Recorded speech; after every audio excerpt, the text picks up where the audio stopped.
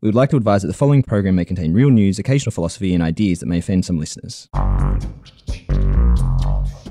Given that it's only Megan and I today in the studio, I thought you could get a first stab at what we should talk about today. Well, yes. So I'm staying at home today because our suburb has COVID cases and you didn't want me in the studio, which is fair enough. So with a bit of luck, we'll be back in the studio next week. We shall see. I thought we could talk about Instagram, which turned 10 years old.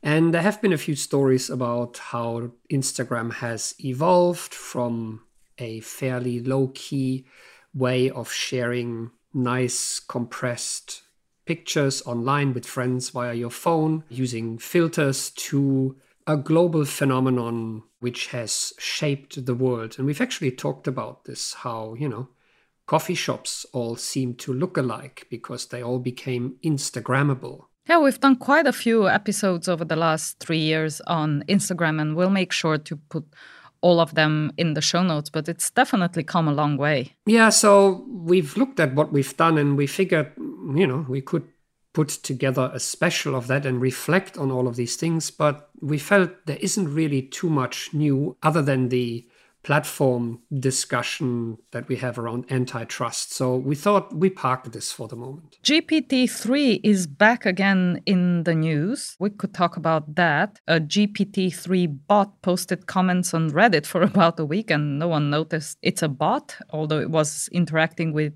people on Reddit, and it's a general chat forum with about 30 million users. Well, that might say more about Reddit and its users than GPT-3, but I shall not comment. Well, GPT-3 was posting roughly once a minute, and it had actually fooled people into believing it's a human, much like it did back in August, and we've covered this on the podcast a couple of times, both GPT-2 and GPT-3. It had initially published a blog post and written an op-ed for The Guardian, so to speak. Or did it, right? Because, it was 8 different ones that were pasted together by a human editor. But this Reddit one seems a new level and a new scale at which GPT-3 has interacted. Indeed, and it raises many of the points that we've discussed in previous episodes that, again, we'll add in the show notes around the types of conversations that bots that don't disclose that they're really bots do to people. This particular one was posting about a colony of humans living in an elevator shaft, and that's harmless enough. But it also engaged in conspiracy theories and sensitive topics like suicide and offered opinions and advice on that. And of course, it raises many of the concerns that we've discussed before, even though GPT-3 is under fairly strict control as only a few people have access to it, and it's licensed exclusively to Microsoft. But definitely something that will stay in the news and that we'll come back to. Yeah, and it's significant because, let's remember, it's just text matching. There's no intelligence behind it. So it might say some things that are plausible, but it will also say a lot of nonsense. And when interjected into a human conversation, it is easy for it to contribute to conspiracy theories or spread false information when humans take what the bot says as being true. So a real problem potentially.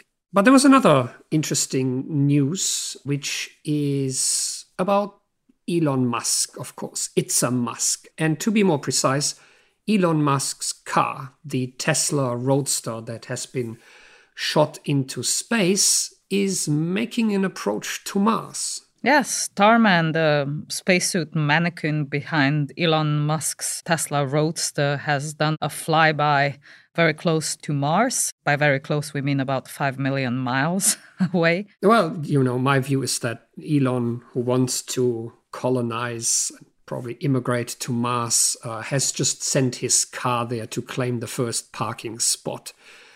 I'm going to Mars because my car's already there. And speaking of parking spots, we should do Nobel Prizes. They've been quite a few awarded over the past week. We always do the Nobel Prize in Economics on The Future This Week. But there's been an even bigger story maybe with the Nobel Prize in Chemistry being awarded for the discovery of CRISPR-Cas9. But it is your annual chance to tell our listenership why the economics Nobel Prize isn't really a Nobel Prize? Well, because it's not one of the original ones. It just started with a donation from one of the large banks in Stockholm in 1968. It was their 300th year anniversary, and it was awarded for the first time only in 1969. And it's got the same principles as the actual Nobel Prizes that have been awarded since 1901. But it makes for a nice Jeopardy trivia fact. So who won the economics Nobel Prize this year? So the economics Nobel Prize this year was Paul Milgrom and Robert Wilson for their work in the exciting field of auctions. And it is actually a lot more exciting than it sounds. Their work underlies much of today's economy, from the way Google sells advertising to how telecom companies acquire radio frequencies from the government, to the way we buy and sell things like diamonds and minerals and oil and so on. And let's not forget flowers, the famous Dutch flower auctions, the way in which truckloads of flowers are being auctioned away in the matter of seconds, or indeed eBay. And I remember when I got into the field of information systems in the very early 2000s during the dot-com boom, we did a lot of work around auctions because it was the beginning of e-commerce and eBay was new, and there was a lot of startups that were experimenting with electronic marketplaces and various auction mechanisms. So really important work, because it's not trivial to find the best auction mechanism that keeps the market parties engaged but also leads to fair outcomes.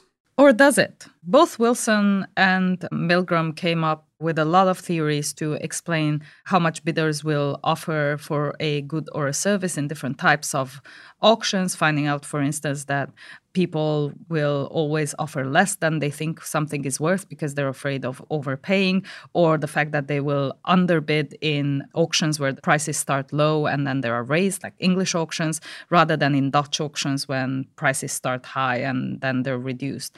But their best-known contribution is their work in designing new auction formats for really complex situations. That includes how governments allocate radio frequencies, for instance, or how we think about carbon pricing. Well, you are a lapsed economist, which explains your interest in the minutiae of the economics Nobel Prize. But let me ask you, what does that have to do with parking spots? Oh, parking spots. Yes, that gets me to the one I really think we should discuss today, which is the Nobel Prize in Chemistry. It went this year to Emmanuel Charpentier and Jennifer Doudna for the development of CRISPR-Cas9, so a method for genome editing. And one of the biggest innovation stories of the past decade, and definitely something that we should be talking about, that we haven't talked about enough on the podcast. And what a perfect occasion to take up this topic. But again, parking spots? Well, if you'd let me finish, if you're a faculty member at Berkeley and you receive a Nobel Prize, you receive an even bigger prize than $1 million kroner or a share thereof. You receive a free parking spot for life on the Berkeley campus. The most coveted of prizes in science, the parking spot at the University of Berkeley. Most excellent, but I think this is the story we should be focusing on. Cool. So let's do this. This is The Future This Week from Sydney Business Insights. I'm Sandra Peter. And I'm Kai Riemer. Every week, we sit down to rethink and unlearn trends in technology and business. We discuss the news of the week, question the obvious, explore the weird and the wonderful, and things that change the world. So the story this week is the Nobel Prize in Chemistry 2020 for the development of the gene editing methodology CRISPR-Cas9. The Royal Swedish Academy of Sciences has today decided to award the 2020 Nobel Prize in Chemistry jointly to Emmanuel Charpentier and Jennifer Doudna for the development of a method for genome editing. And of course, Emmanuelle Charpentier and Jennifer Doudna were part of a group of 12 other Nobel Prize laureates in 2020 for achievements that have conferred the greatest benefit to humankind. So Nobel Prizes in physics, in chemistry, ranging from the formation of black holes to genetic scissors to efforts to combat world hunger to indeed new auction formats. But among those, CRISPR really stands out for its future potential, its potential for creating new business opportunities, and indeed its medical potential in curing many of the genetic inherited diseases that plague humankind. So CRISPR has been around for a little while. The initial discoveries were made in the early 2010s, and there was some hype in the media back then. It has gotten a little quiet in the meantime, but real benefits are now flowing from CRISPR, among them tests for COVID, potential cures for diseases. So we thought we'll have a look at what CRISPR actually is, what CRISPR does, why it is such a big deal, but also some of the ethical implications around it. And CRISPR really is one of the biggest science stories of the decade, not only for its potential application in health, in curing genetic diseases or developing new antibiotics or new antivirals, but also its potential in things like agriculture for modifying crops that are climate resistant, for augmenting livestock, for getting rid of pests. So really the applications are endless. But first, let's hear from Jennifer Doudna herself about what CRISPR actually is and how it works. A few years ago, with my colleague Emmanuelle Charpentier, I invented a new technology for editing genomes. It's called CRISPR-Cas9. The CRISPR technology allows scientists to make changes to the DNA in cells that could allow us to cure genetic disease. You might be interested to know that the CRISPR technology came about through a basic research project that was aimed at discovering how bacteria fight viral infections. Bacteria have to deal with viruses in their environment, and we can think about a viral infection like a ticking time bomb. A bacterium has only a few minutes to defuse the bomb before it gets destroyed. So many bacteria have in their cells an adaptive immune system called CRISPR that allows them to detect viral DNA and destroy it. Part of the CRISPR system is a protein called Cas9 that's able to seek out and cut and eventually degrade viral DNA in a specific way. And it was through our research to understand the activity of this protein Cas9 that we realized that we could harness its function as a genetic engineering technology, a way for scientists to delete or insert specific bits of DNA into cells with incredible precision that would offer opportunities to do things that really haven't been possible in the past. So this was Jennifer Doudna already in 2015 in a TED Talk, and we put the link in the show notes.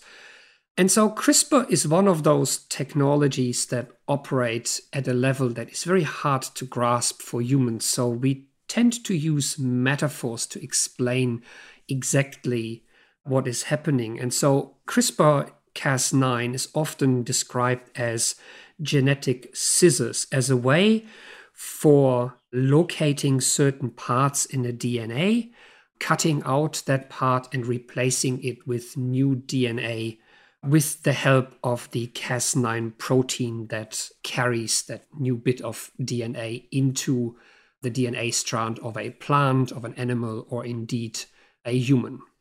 And there's, of course, a whole range of CRISPR tools that control how genes are expressed by, for instance, deleting undesirable traits, by replacing them with more desirable traits, or by introducing new traits into plants, animals, and potentially even humans. But this is a really big deal because gene editing did exist for decades. Before that was always very expensive, unreliable, a lot of things could go wrong. Whereas CRISPR really allows scientists to scale and experiment with all kinds of new ways of gene editing. And we'll put an article from Medium in the show notes that outlines how exactly CRISPR is, first of all, much more precise than previous methods.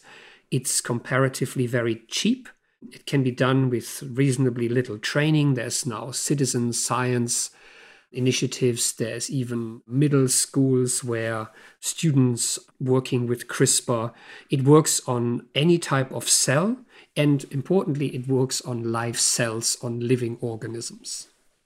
But let's just make a small footnote here to say that whilst these are tremendous advances from things costing hundreds of thousands of dollars and taking months to develop to things now being a few $100s and taking a few hours to develop, it still means that for any significant work, you need an entire high-tech lab to perform these things. It's not like people can edit human DNA successfully in their garage still, so we're not quite there yet. But the field is advancing extremely quickly. Whilst about 10 years ago, there were less than 100 papers altogether published around CRISPR, by 2018, there were more than 17,000 papers with all sorts of refinements, new techniques, new improvements, new ways to be more precise. And before we have a look at some of the challenges and ethical implications, we thought we'll have a look at some of the potential applications and future innovations that CRISPR will bring about. So one of the first areas that people think about when they think CRISPR and gene editing is, of course, stopping genetic diseases. And scientists are already using CRISPR-Cas9 to try to cure things like heart disease or mutations that cause Huntington's disease or cystic fibrosis, or even trying to tamper with the mutations linked to breast cancers and ovarian cancers. And under lab conditions, scientists have even shown that CRISPR can help with HIV infections. And research has already shown that CRISPR-Cas9 can cure sickle cell disease in mice and help reduce conditions such as genetic deafness, for example. And of course, the health applications and medical applications don't stop here. It's also a powerful new way to develop new antibiotics and new antivirals. And that is important, of course, when the world is living through a pandemic. And one of the more exciting recent developments is actually done by a research team led by Jennifer Doudna, using a different protein, this time Cas13, which is also known as the Sherlock protein, which is very good at finding certain genetic sequences. And that is used in a new 5-minute test for COVID-19, which has certain advantages, not only because it's faster, but also because it can determine the viral load in a sample. And it's really very clever. What it does, it inserts an RNA into the virus. It finds the characteristic DNA. And when it does so, it emits fluorescent particles in a test solution. And then with laser light, you can determine whether or not a sample is infected. And the brighter the light shines, the more viral load is actually in the sample, which, as researchers hope, will help doctors determine much better the dosage of antivirals in patients, the more viral load they carry. So really exciting applications here. But as we've mentioned, it's not just about medical applications and healthcare. It can also revolutionize agriculture. So, for instance, the ability to edit crops, for instance, to be tastier or to be more nutritious or to better survive climate change. So creating staple crops that survive better in heat and extreme temperatures, or even taking out the allergens that exist in peanuts. Or going back to an episode we did quite a few weeks ago, helping banana populations survive deadly fungal diseases, or helping out the coffee crops. #SaveMyLatte. And of course, we will put the link to this episode in the show notes. And I think it was our Christmas food special a couple of years ago. And if it wasn't, Megan, cut that out. I'm pretty sure it was.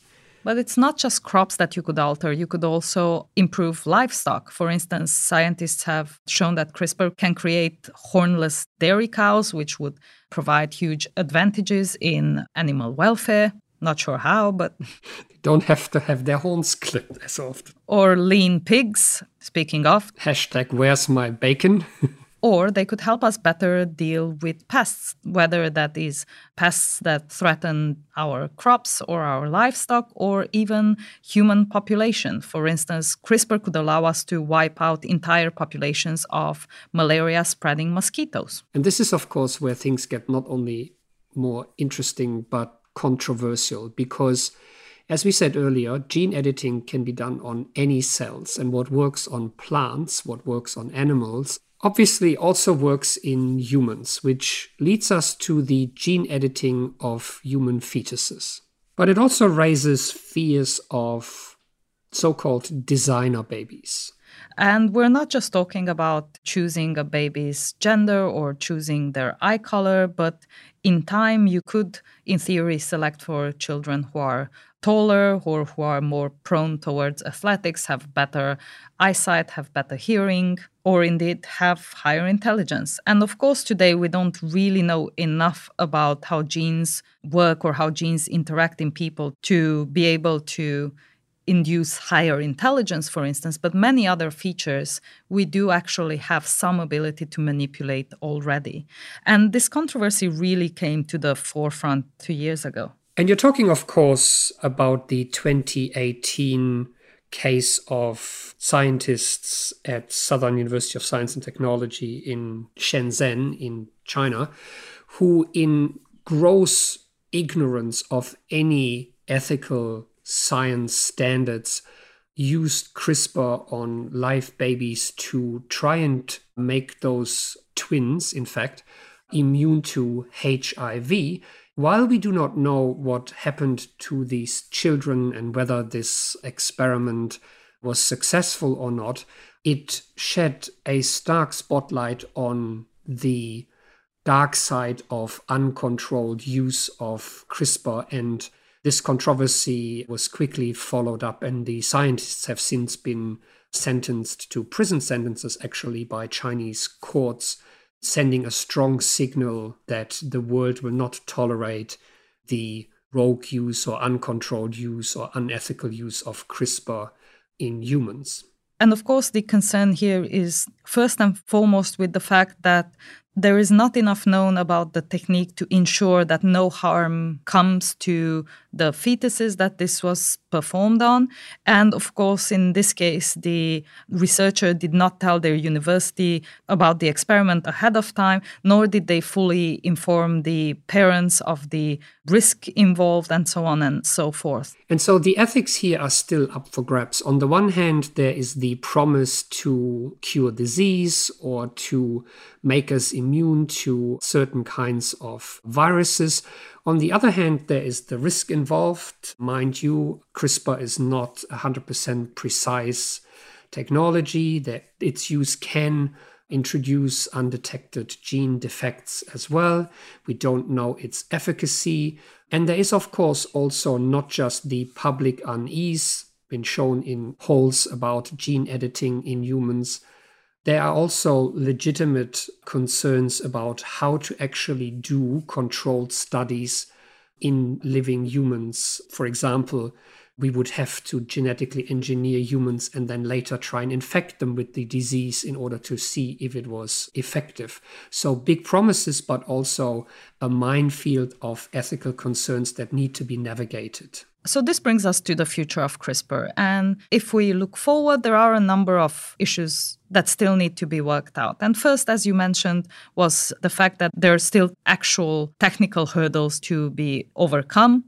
CRISPR can misfire or lead to cancer or potentially create new diseases down the line. So much research still to be done. But there are also some very interesting business concerns around the future of CRISPR. And one such concern is a pending patent dispute, which tells us a lot about how science intersects with business and again, a minefield being introduced. The expectation would be, of course, that Jennifer Doudna and Emmanuelle Charpentier, who were awarded the Nobel Prize for developing the CRISPR-Cas9 process, that they and their respective institutions would hold the patents for this.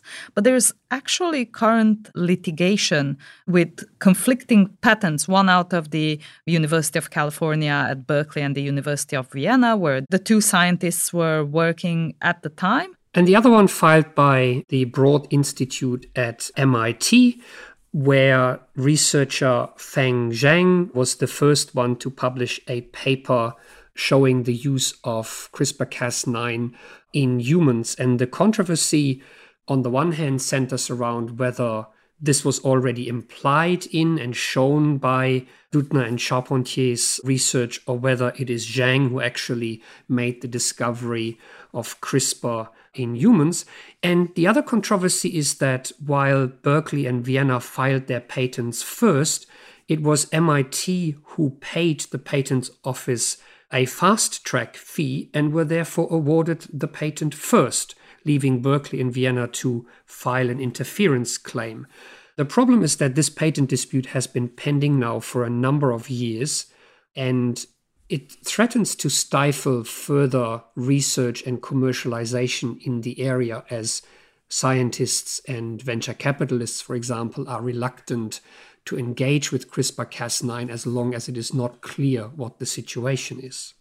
And incidentally, this is not just about patents and who will get the royalties out of new biotech that will be built on top of CRISPR-Cas9, but it's also about how the story of this invention gets told and who stars in it. And there's an article in Fast Company that we'll put in the show notes that discusses this story. And it points out that there was a controversial piece in the journal Cell titled The Heroes of CRISPR, written by Eric Lander, who was at the time the head of the Broad Institute, who lays claim to the invention with its patent application. And Fast Company points out that it amounts to a retelling of CRISPR as a male-dominated story, featuring all these men who were instrumental in building this technology, and downplaying the role of Doudna and Charpentier. And whilst winning the Nobel Prize in Chemistry this year will cement Charpentier and Doudna's place in the history of gene editing, historically it actually has been quite difficult for women in particular to get the recognition they deserve, even within the Nobel Prize Committee. In fact, besides Doudna and Charpentier, only 5 other women, among them Marie Curie, as well as her daughter, have won the Nobel Prize in Chemistry, which represents a paltry 3.8% of all the 186 laureates in chemistry. And the picture is even worse in physics and in economics, for example. And we'll include a BBC podcast in the show notes that tells the story of how in physics, the woman who discovered pulsars, made the discovery in her PhD, lost the Nobel Prize, which was awarded to her male supervisor. And so the awarding of Nobel Prizes is not without controversy, not only because of the glaring gender bias, controversies around who won or who didn't, but also because it tends to cast science as an endeavor of individuals, when in fact any scientist always stands on the shoulder of giants, as the saying goes, always builds on prior work. It is often these days the collaboration of large teams of researchers that is at the heart of discoveries and developments in science. And yet the Nobel Committee always picks 1 or 2 people who then become famous and known worldwide for those discoveries, casting a dark shadow on all those who might have contributed to the discoveries. And that situation is likely to hold because the Nobel Prize can go at most to 3 people in fields where always the contributions are made by hundreds of people. But let's get back to the patent story, which shows the vast interest that is tangled up with CRISPR because of its potentials for spurring innovation, for commercialization of not only products in health, but also in agriculture, as we've outlined, which raises the question around policy here. And should this technology actually be awarded with a patent? And the argument here really is that CRISPR has this huge potential to benefit people, to benefit the public. Shouldn't then this be universally available, especially since the universities where it was developed, like the University of California and Berkeley and the University of Vienna, are public universities that use public money? So it sheds a light on the way in which universities these days are urged to and aim to commercialize the inventions and discoveries of their scientists vis-a-vis the public interest in the wide availability of something like CRISPR, which could become really an infrastructure and the basis for a whole range of innovations in science, agriculture, and health. And the question of who will get to use it and benefit, but also who will get to regulate how CRISPR is being used, is still a very lively one. Even though we've had the technology for quite a few years now, shaping the guidelines and the regulations that scientists would have to abide by when they use CRISPR are still very much a work in progress. And scientists have been coming together at meetings such as the International Summit on Human Gene Editing to address the implications of CRISPRs, much like the Asilomar conference that addressed molecular cloning back in the 70s, aiming to figure out what are the guidelines by which people should engage with this technology. But to this date, there are no commonly abided by standards in the use of this technology. Some points that were highlighted were that there needs to be public awareness and wide societal buy-in into the use of CRISPR. For example, when the population is against the use in babies for certain aspects, then the technology should not be used for that. There should also be no use in what is called inheritable editing, where editing might lead to altering of genes that can be passed on to children and therefore inherited by future generations. And this is why public understanding of the technology is so important, because it will play a large part in how CRISPR is regulated and in spurring on early efforts to regulate this. We've seen how difficult it is once the technologies have taken hold, such as in the case of social media, to get broad international consensus on how these things can be regulated. And raising public awareness in the right way is really important because two things can happen. Technologies can be left unchecked and fly under the radar, as you said, creating all these problems.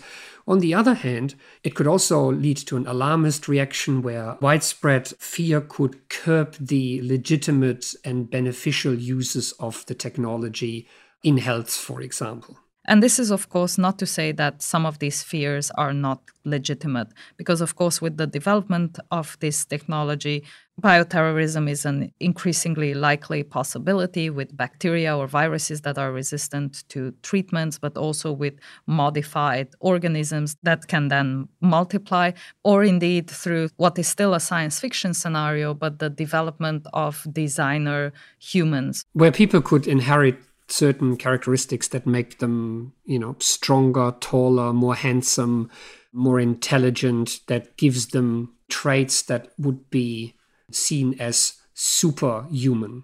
And of course, the challenge is that would have to how we think about equality or the foundations for whether it's democratic systems or communist systems in which we are all equal. If some people are demonstrably better than others, it could lead, if not to nightmarish scenarios, to at least significant inequalities that would not be easily overcome. So this Nobel Prize has shed a timely light on one of those basic technologies with the potential to revolutionize entire industries and unlock for the human race potentials to get rid of pernicious diseases for good, but which comes with a whole range of ethical and policy issues and legitimate concerns around the abuse of the technology in areas that we might not even have envisioned right now. But for now, congratulations again to Emmanuelle Charpentier and Jennifer Doudna for their Nobel Prize in Chemistry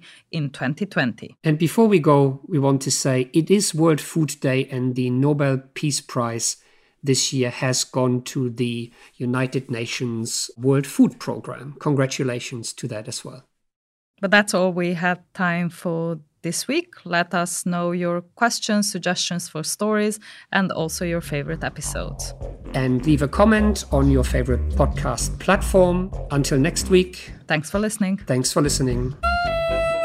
Sandra Peter is the Director of Sydney Business Insights. Kai Riemer is Professor of Information Technology and Organisation here at the University of Sydney Business School. With us every week is our sound editor Megan Wedge. And our theme music was played live on a set of garden hoses by Lindsay Pollack. You can subscribe to The Future This Week wherever you get your podcasts. If you have any weird and wonderful topics for us, send them to sbi@sydney.edu.au.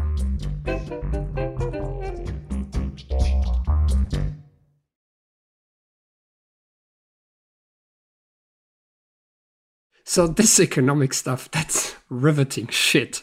By the way, I learned recently in a podcast from the BBC documentary where the word riveting is coming from. Go on. Do you want to know where the word riveting is coming from? That's riveting. Mm-hmm.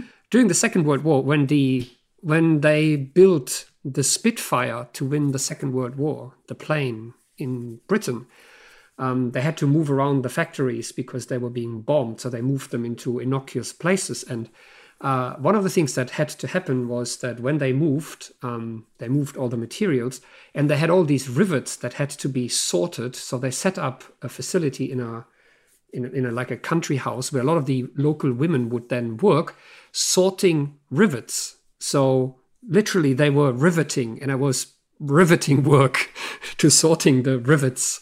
So that they could basically build the Spitfire. And there was lots of different rivets that had to be sorted because they had different functions. And so this big pile of rivets that were all tangled up. Anyway, riveting.